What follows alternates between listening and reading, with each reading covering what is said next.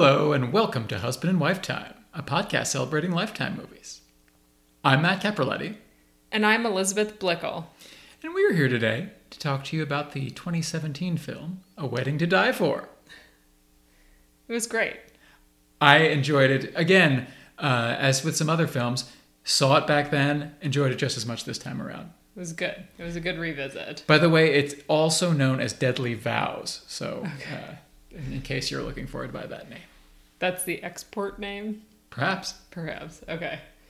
Shall we cross the threshold into this movie? Why not? Okay. So the movie opens with Helena as a brunette. And Helena's played by Brittany Underwood. Helena as a brunette kills George, irrelevant. You'll understand why in a second. At their wedding via a poisoned cupcake. Yes. And he dies on the altar. Very dramatic. Yes. And she whispers something to him like, liar. So you know it was deliberate. Yeah. And not one of those accidental killings that you just like trip into. Oops, this poison accidentally fell into the cupcake that I baked you. Sure.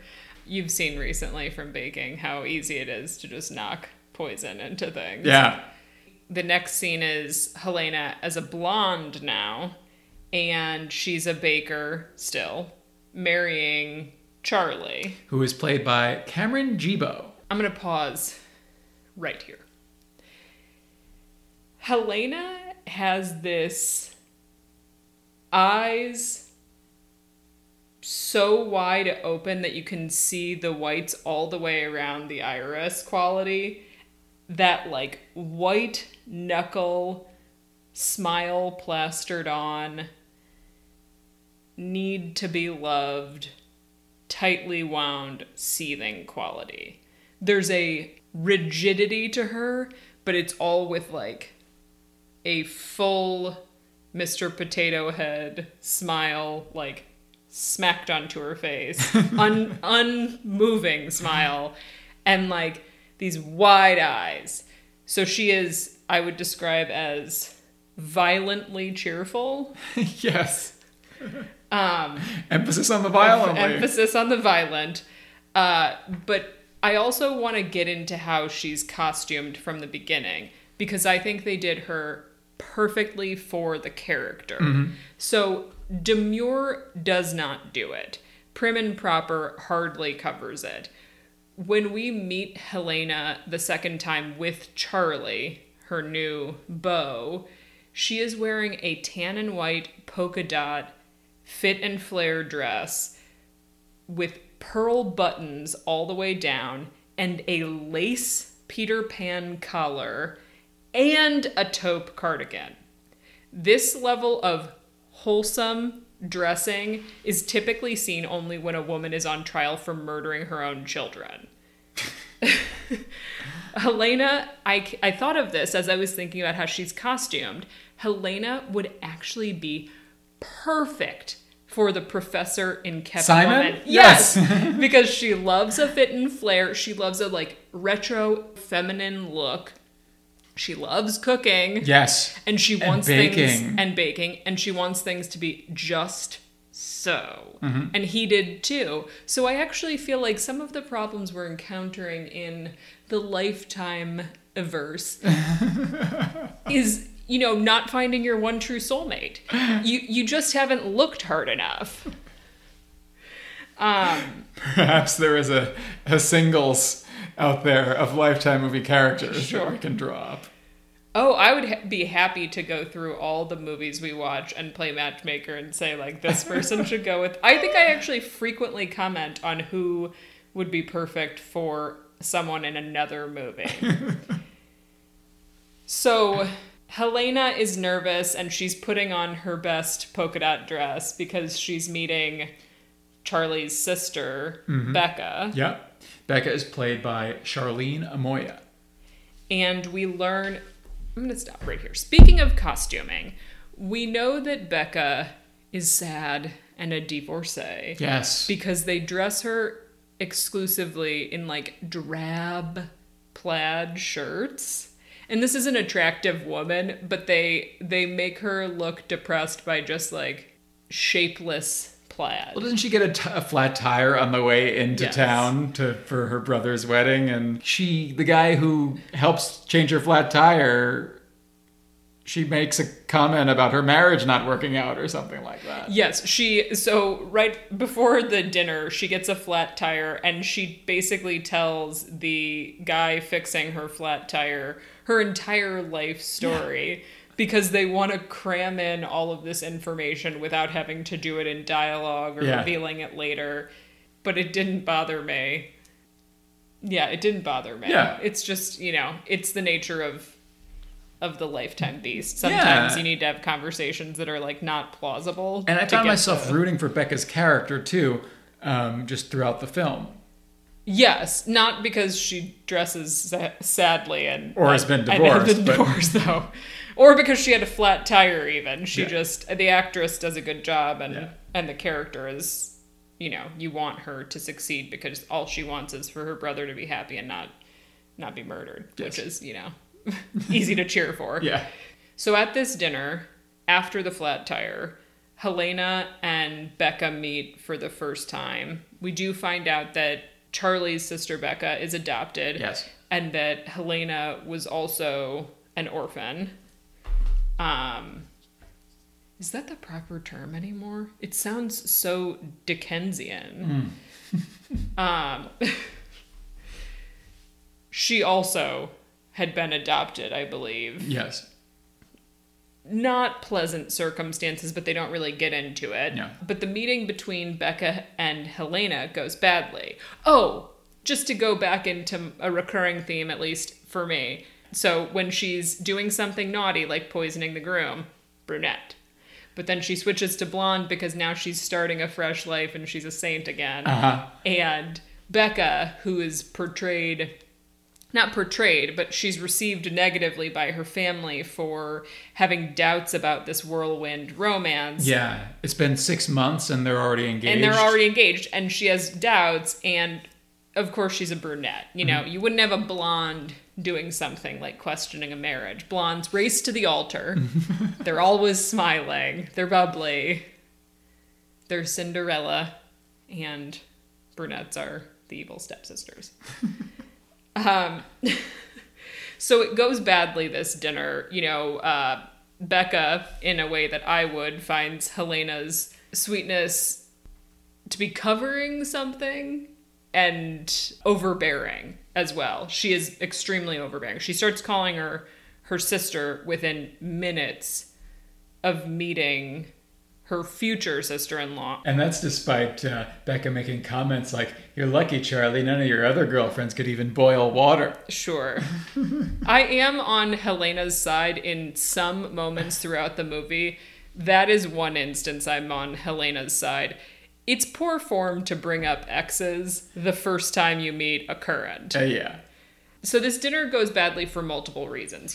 Becca doesn't like the whirlwind romance. She's suspicious of Helena and her cloying sweetness and overbearing personality. And then the family, well, Charlie's parents specifically, also invite a local wedding cake baker named Mrs. Mazurek to the house to drop off samples without having consulted Helena. Who by trade is a baker. And Helena gets so upset that she goes into the kitchen and smushes a cupcake with her hand. Yeah. And Becca catches it.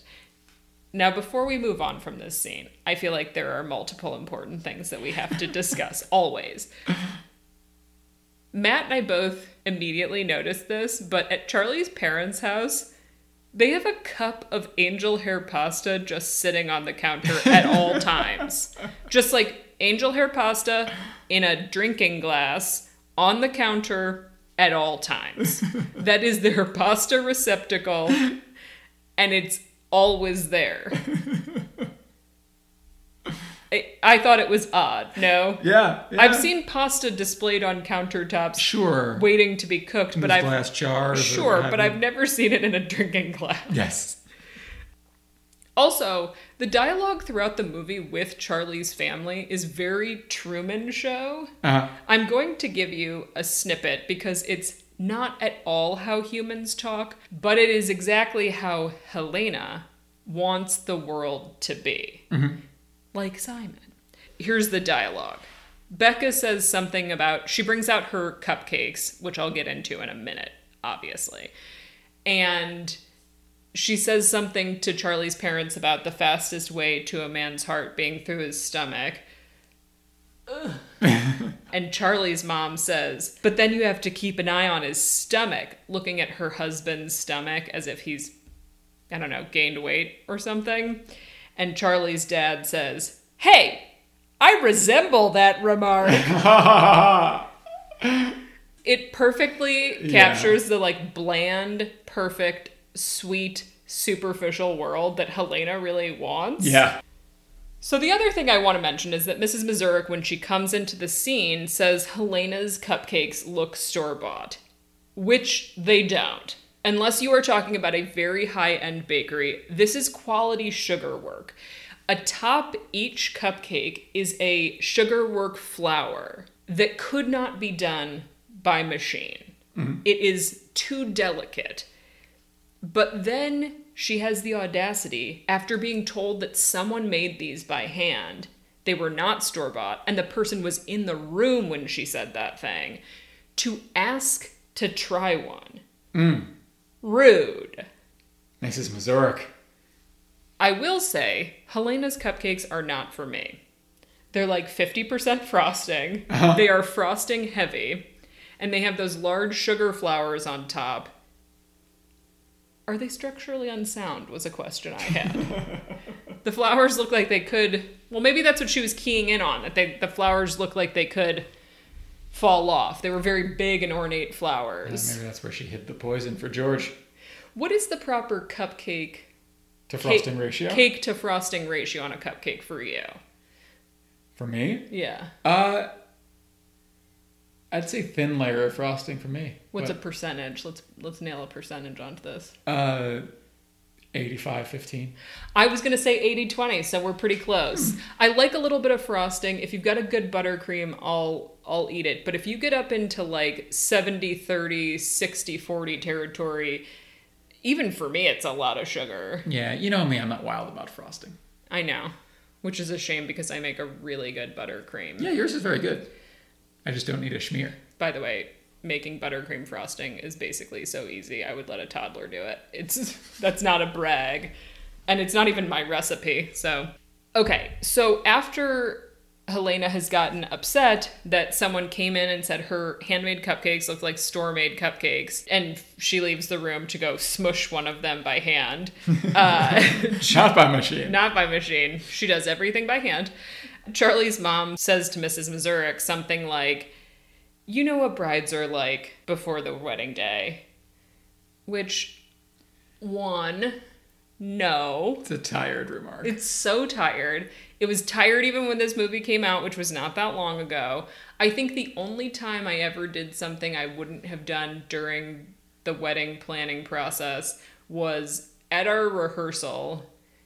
We had like 45 people in our wedding party, and I wanted to get to dinner because I was hungry. I wanted to get to the rehearsal dinner, and I said, I like shouted, get in line or something, because there were so many people and they were all spread out and talking to each other, and then I muttered under my breath, it's like herding cats.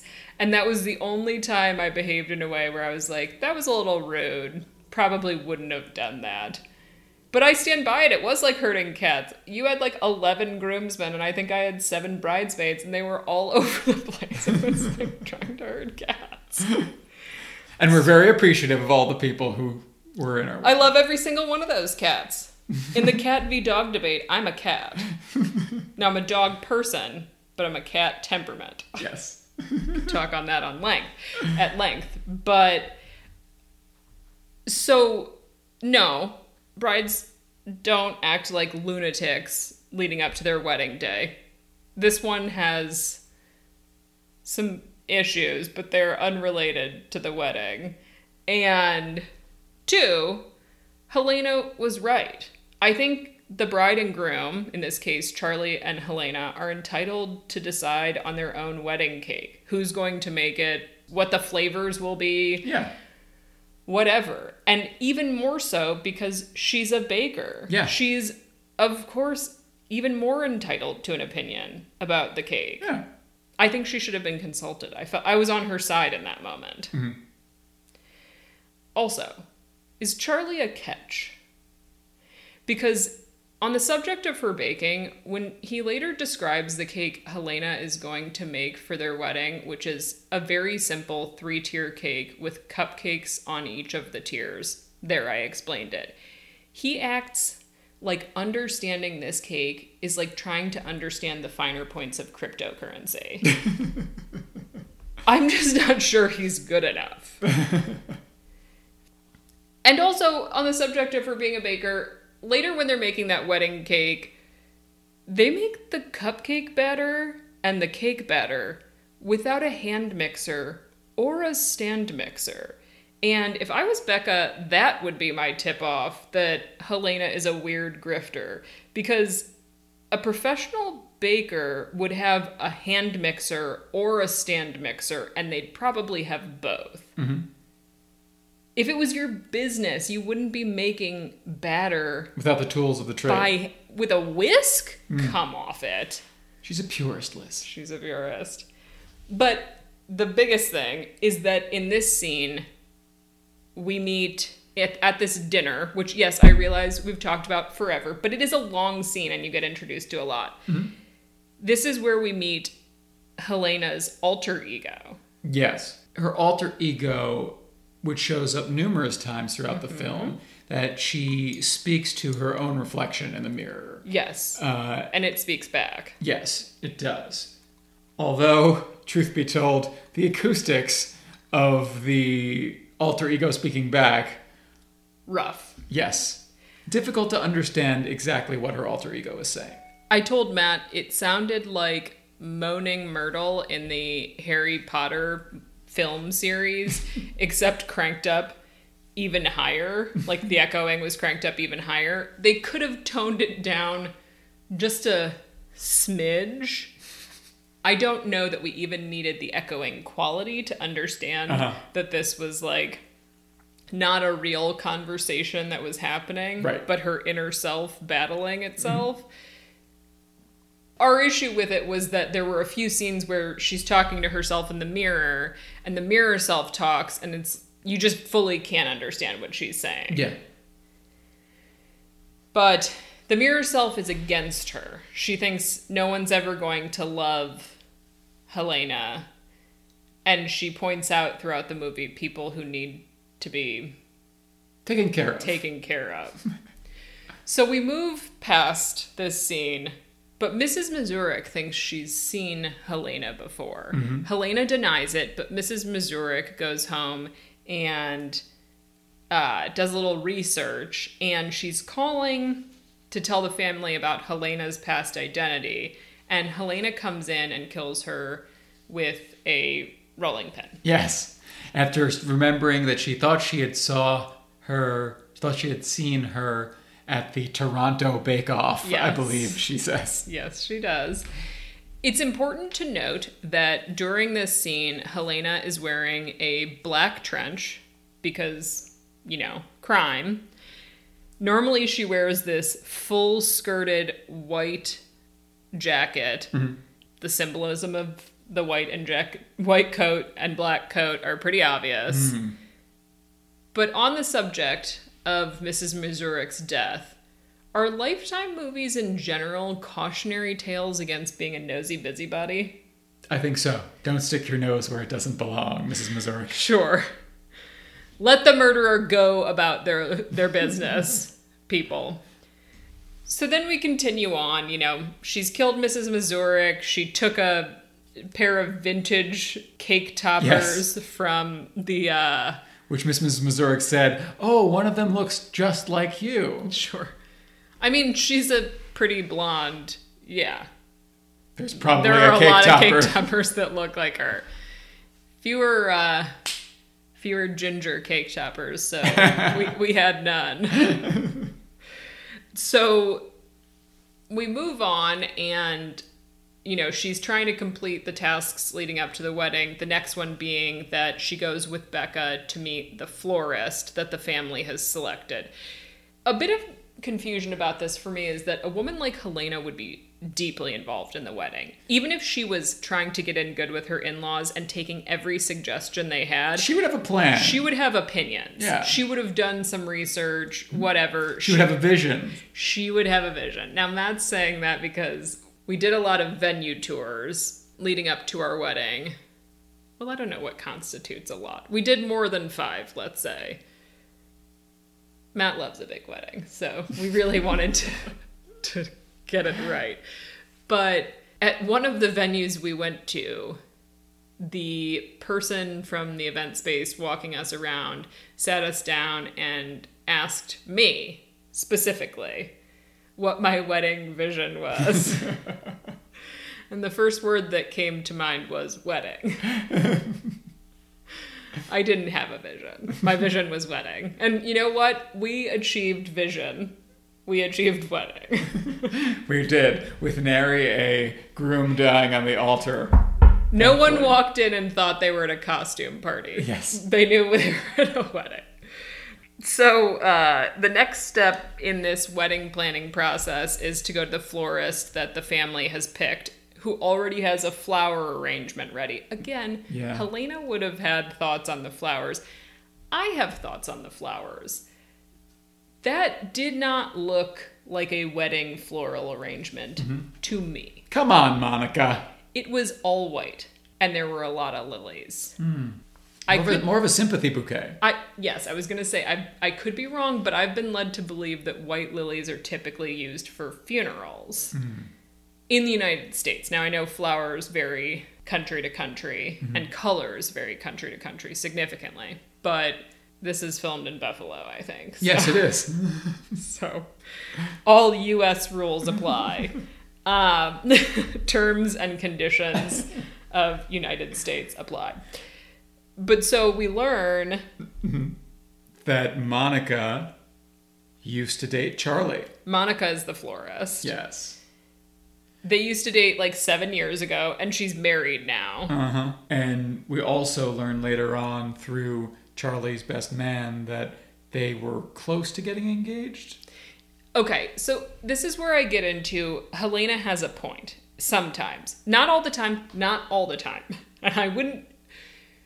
Whatever her reaction is, my reaction would be different. But what I will say is, if a florist is recommended to you by your future in-laws, and the florist happens to be a former fiance of your groom, they should at least give you a heads up. That would be nice. And, in my opinion, allow you to choose whether or not you would like to have an ex-fiance making the floral arrangements for the wedding. I could see it being a little weird. Yeah. This is not someone the person went on casual dates with. I don't know if I would have reacted badly, but it's also hard for me to imagine someone else basically planning my wedding, because it seems like the in-laws are planning the wedding. Yeah, I mean, let's not forget, they've only known each other 5 or 6 months. Yes. And somehow all these plans would have been made. And Helena moved from Amherst, I believe it is said. So, yeah, somehow these plans are getting made and she's just being confronted with them. It. Yeah. It didn't seem particularly sensitive to send her to this florist without mentioning it. So next, after she's been alerted to this former flame, we see Charlie and Helena out on a date. Helena excuses herself to go to the restroom and comes back to see Charlie chatting with Monica and hugging. And so, of course, Helena kills Monica and her husband. With a shovel. Wearing her black crime trench, naturally. Once she puts on that black coat, you better run. Yeah. You know something's up. So, we're going about wedding planning. How she disposes of the bodies, don't worry about it. Don't worry about it. She's a baker who is very, very skilled also at disposing of bodies, or not she doesn't dispose of them, but staging crime scenes in a way that she doesn't get caught. No one was the wiser with Mrs. Mazurek. And no one suspects her for the murder of Monica and her husband except for Becca. Mm-hmm. So, she's continuing her spree. But so we're going about wedding planning, and Becca finds it a little odd that Helena doesn't seem to have any friends. No one's really coming for the wedding from her former cities where she lived. So she creates a wedding website. She's supposedly a tech genius. Yes. For a so-called tech genius, this wedding website she creates looks like something a middle schooler would have made in computer class. But that's not. Does it have a GeoCities air about it? Just, there was a little bit of, clip arty, Photoshop-y kind of, roughness about it for a tech genius. But I'm not a tech genius, so it was more sophisticated than anything I could have done. But so she posts this wedding website. She says to be nice, but she's also kind of fishing to see if she can find anyone who's ever met this woman before she moved to town 6 months ago. Yeah. And her former husband, George, his brother sees the wedding website and contacts Becca and tells her that a previous husband died of carbon monoxide poisoning. Yes. And George died on the altar. So she's got 2 past dead husbands. And he agrees to come and confront her. Also, I wanted to mention that the mom calls Facebook FaceSpace in this. Yes. I thought Matt would appreciate that and probably noticed it. Not as much fun as PalZone, but it works. It's not. It's the one that veers, I would say, most dangerously close to copyright infringement. But as I've said a million times, not a lawyer. Especially because Helena doesn't have a face-based profile. No. Although, again, I have a face-based profile, and it looks like a Russian bot. Looks like the fakest thing ever. It doesn't have to be Russian. It could be any bot. It looks like a bot. It looks like something that was created to generate more followers for another real person. A like farm? Yes. I look like part of a like farm. So then Becca sneaks to Helena's house during her bridal shower. Now, that bridal shower was rough. It was sparsely attended. Mm-hmm. One person I did want to point out was Charlie's friend, who's a friend/realtor. He has a small plot line. We're not going to get into it. But I want to say that I've never seen someone so miscast in one of these.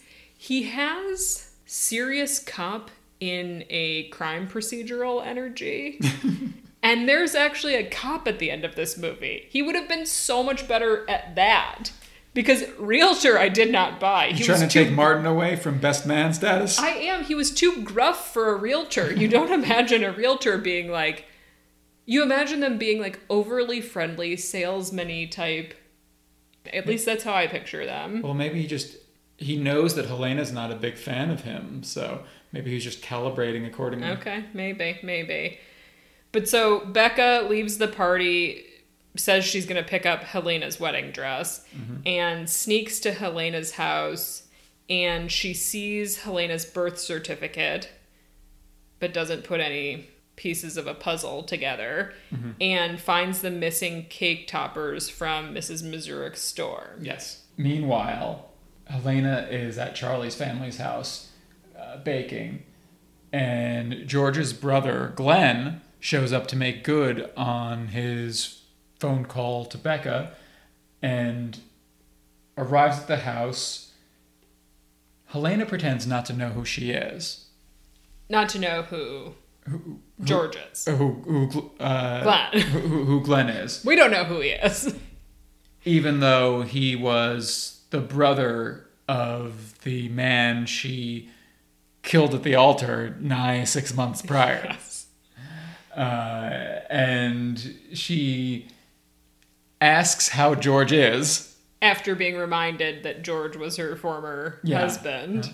And then says, "Oh, he had one of my special cupcakes."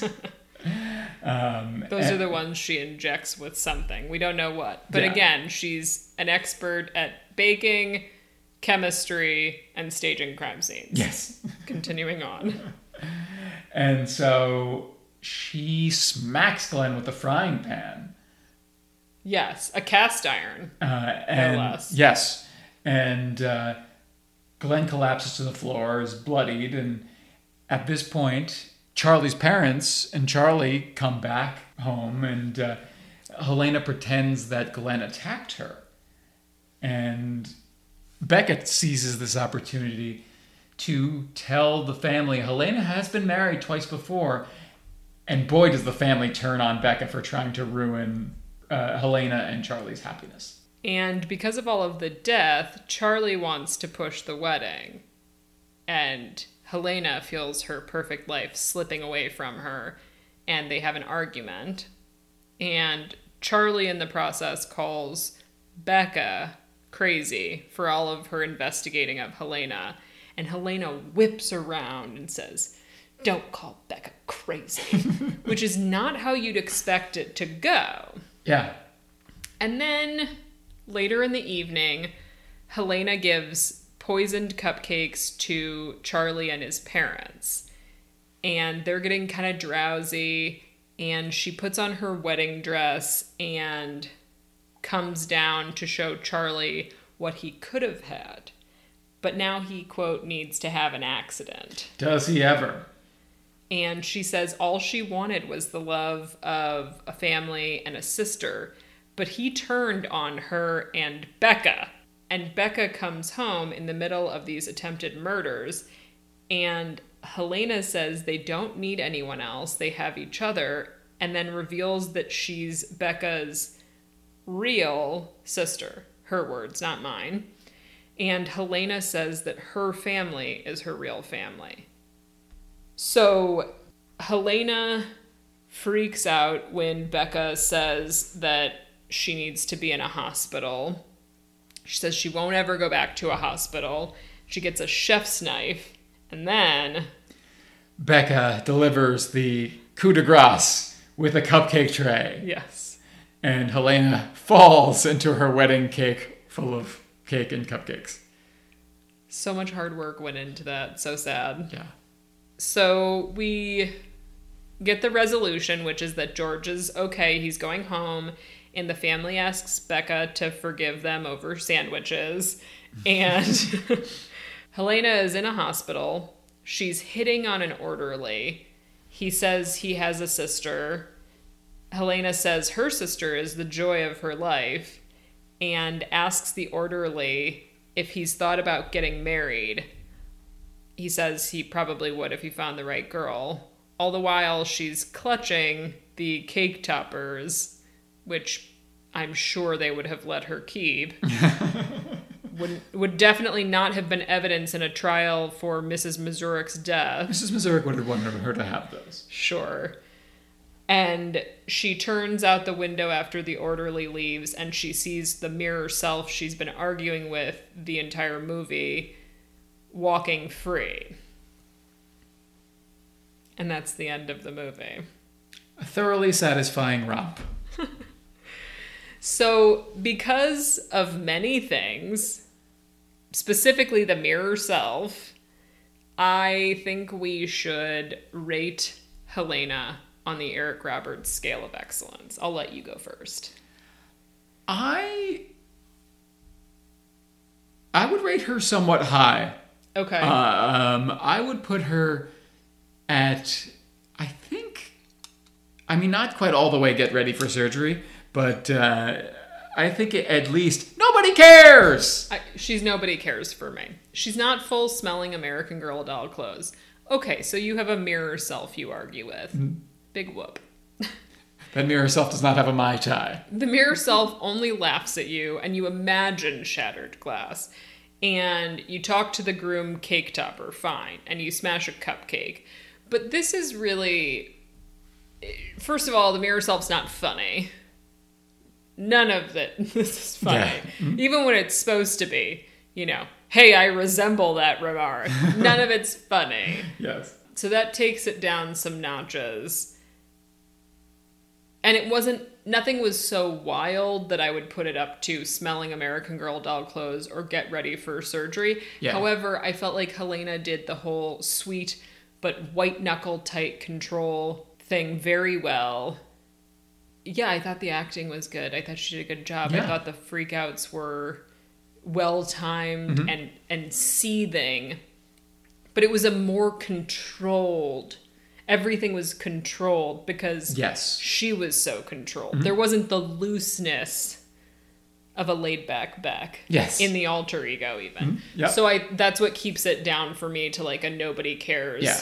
Which is the fourth level for those of you Yes. who have not committed But the I- Eric Roberts scale of excellence. But to I memory. believe it goes above a why do you hate me, because she has the mirror self. They have so many conversations. Mm-hmm. She does things like smoosh cupcakes in anger. She talks to a cake topper. She steals a cake topper. And she has a high body count. So, Yeah. It's all there seething beneath the surface. Yes. And brava to Brittany Underwood for her role in For inhabiting rising. this character. Rising to the challenge. Yes. So, Matt had trivia this week.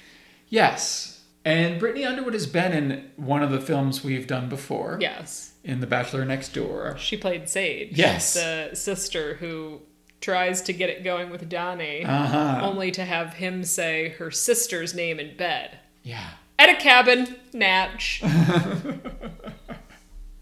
This one didn't have a cabin, but I guarantee you if they'd gotten married, a cabin would have arisen for his inevitable murder. Just outside of Buffalo. Yes. There are cabins outside of Buffalo. I'm sure. I've never been, but I'm certain of it. So, the first piece of trivia I found out about Brittany Underwood I thought was kind of fun. And that was that she auditioned for a very notable Disney Channel character, title character. High School Musical. High School Musical. In this show, the name of the character is also the Oh, name of the Hannah show. Montana. Yes. Is she the same age as Miley Cyrus? That's what I was saying. I thought she was... Listen, I'm not saying she's old. Mm-hmm. Miley Cyrus isn't old. I thought she was maybe 5 years older than Miley Cyrus. I thought so too. And that may very well be the case. Okay. Continuing on. This was a tidbit I think we have talked about before, that she was in a political movie called Game Change. Oh, yes, we've talked about We talked that. about her playing Yes. Willow Palin, right? Yes, and I forgot it until you mentioned it again. She also has an EP out. She released a number of songs in 2012, and one of her songs is called High Heels, High Hopes, and it's available on iTunes and YouTube. I have not listened to it, but I plan to. Okay. Is it a country song I'm not sure. or pop? That's a good question. And I guess my question is... I'm going to say pop because some of her other songs are Pull Me In Again, Black Widow, California Wild. I don't know. That says pop to me. California says pop to me. Do you think that song is written about a first date? I don't know. Like you're putting on high heels and you have high hopes for the date? Could be. Okay. Anyway, on we go to Charlene Amoya, who plays Becca. Okay. As we said before, thought she did a really good job. Good job. I recognized her from a TV show I watched. She was on How I Met Your Mother as Wendy the waitress, who was the recurring waitress character when the main characters all gathered at their bar, McLaren's. Okay. And apparently her role of Wendy the waitress was only supposed to be a one-time role, but they liked her so much that they had her be a recurring character. Sure. She also got her start in modeling by working as a Nine West shoe model. Okay.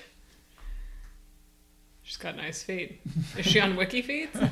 I don't know. Didn't get that far into the trivia. Cameron Gibo, who plays Charlie, Okay. So obviously we'd seen him recently Yes, in right. other Lifetime movies like The Stranger She Brought Home. He was in Killer Single Dad. But what I want to talk about principally is the fact that he played Orion, the Silver Super Megaforce Ranger in Power Rangers Megaforce. We've had a lot of Power Rangers trivia. We can't stay away from them. Okay. And this tidbit... Soaps and Power Rangers seem to be where Lifetime actors get cast from. According to Ranger Wiki, although Jibo did enjoy playing Orion, he had not been fully satisfied with the character's amount of development, as well as how the Super Megaforce season concluded. What a shame. Yeah. It's tough to find character development in Power Rangers, I would assume.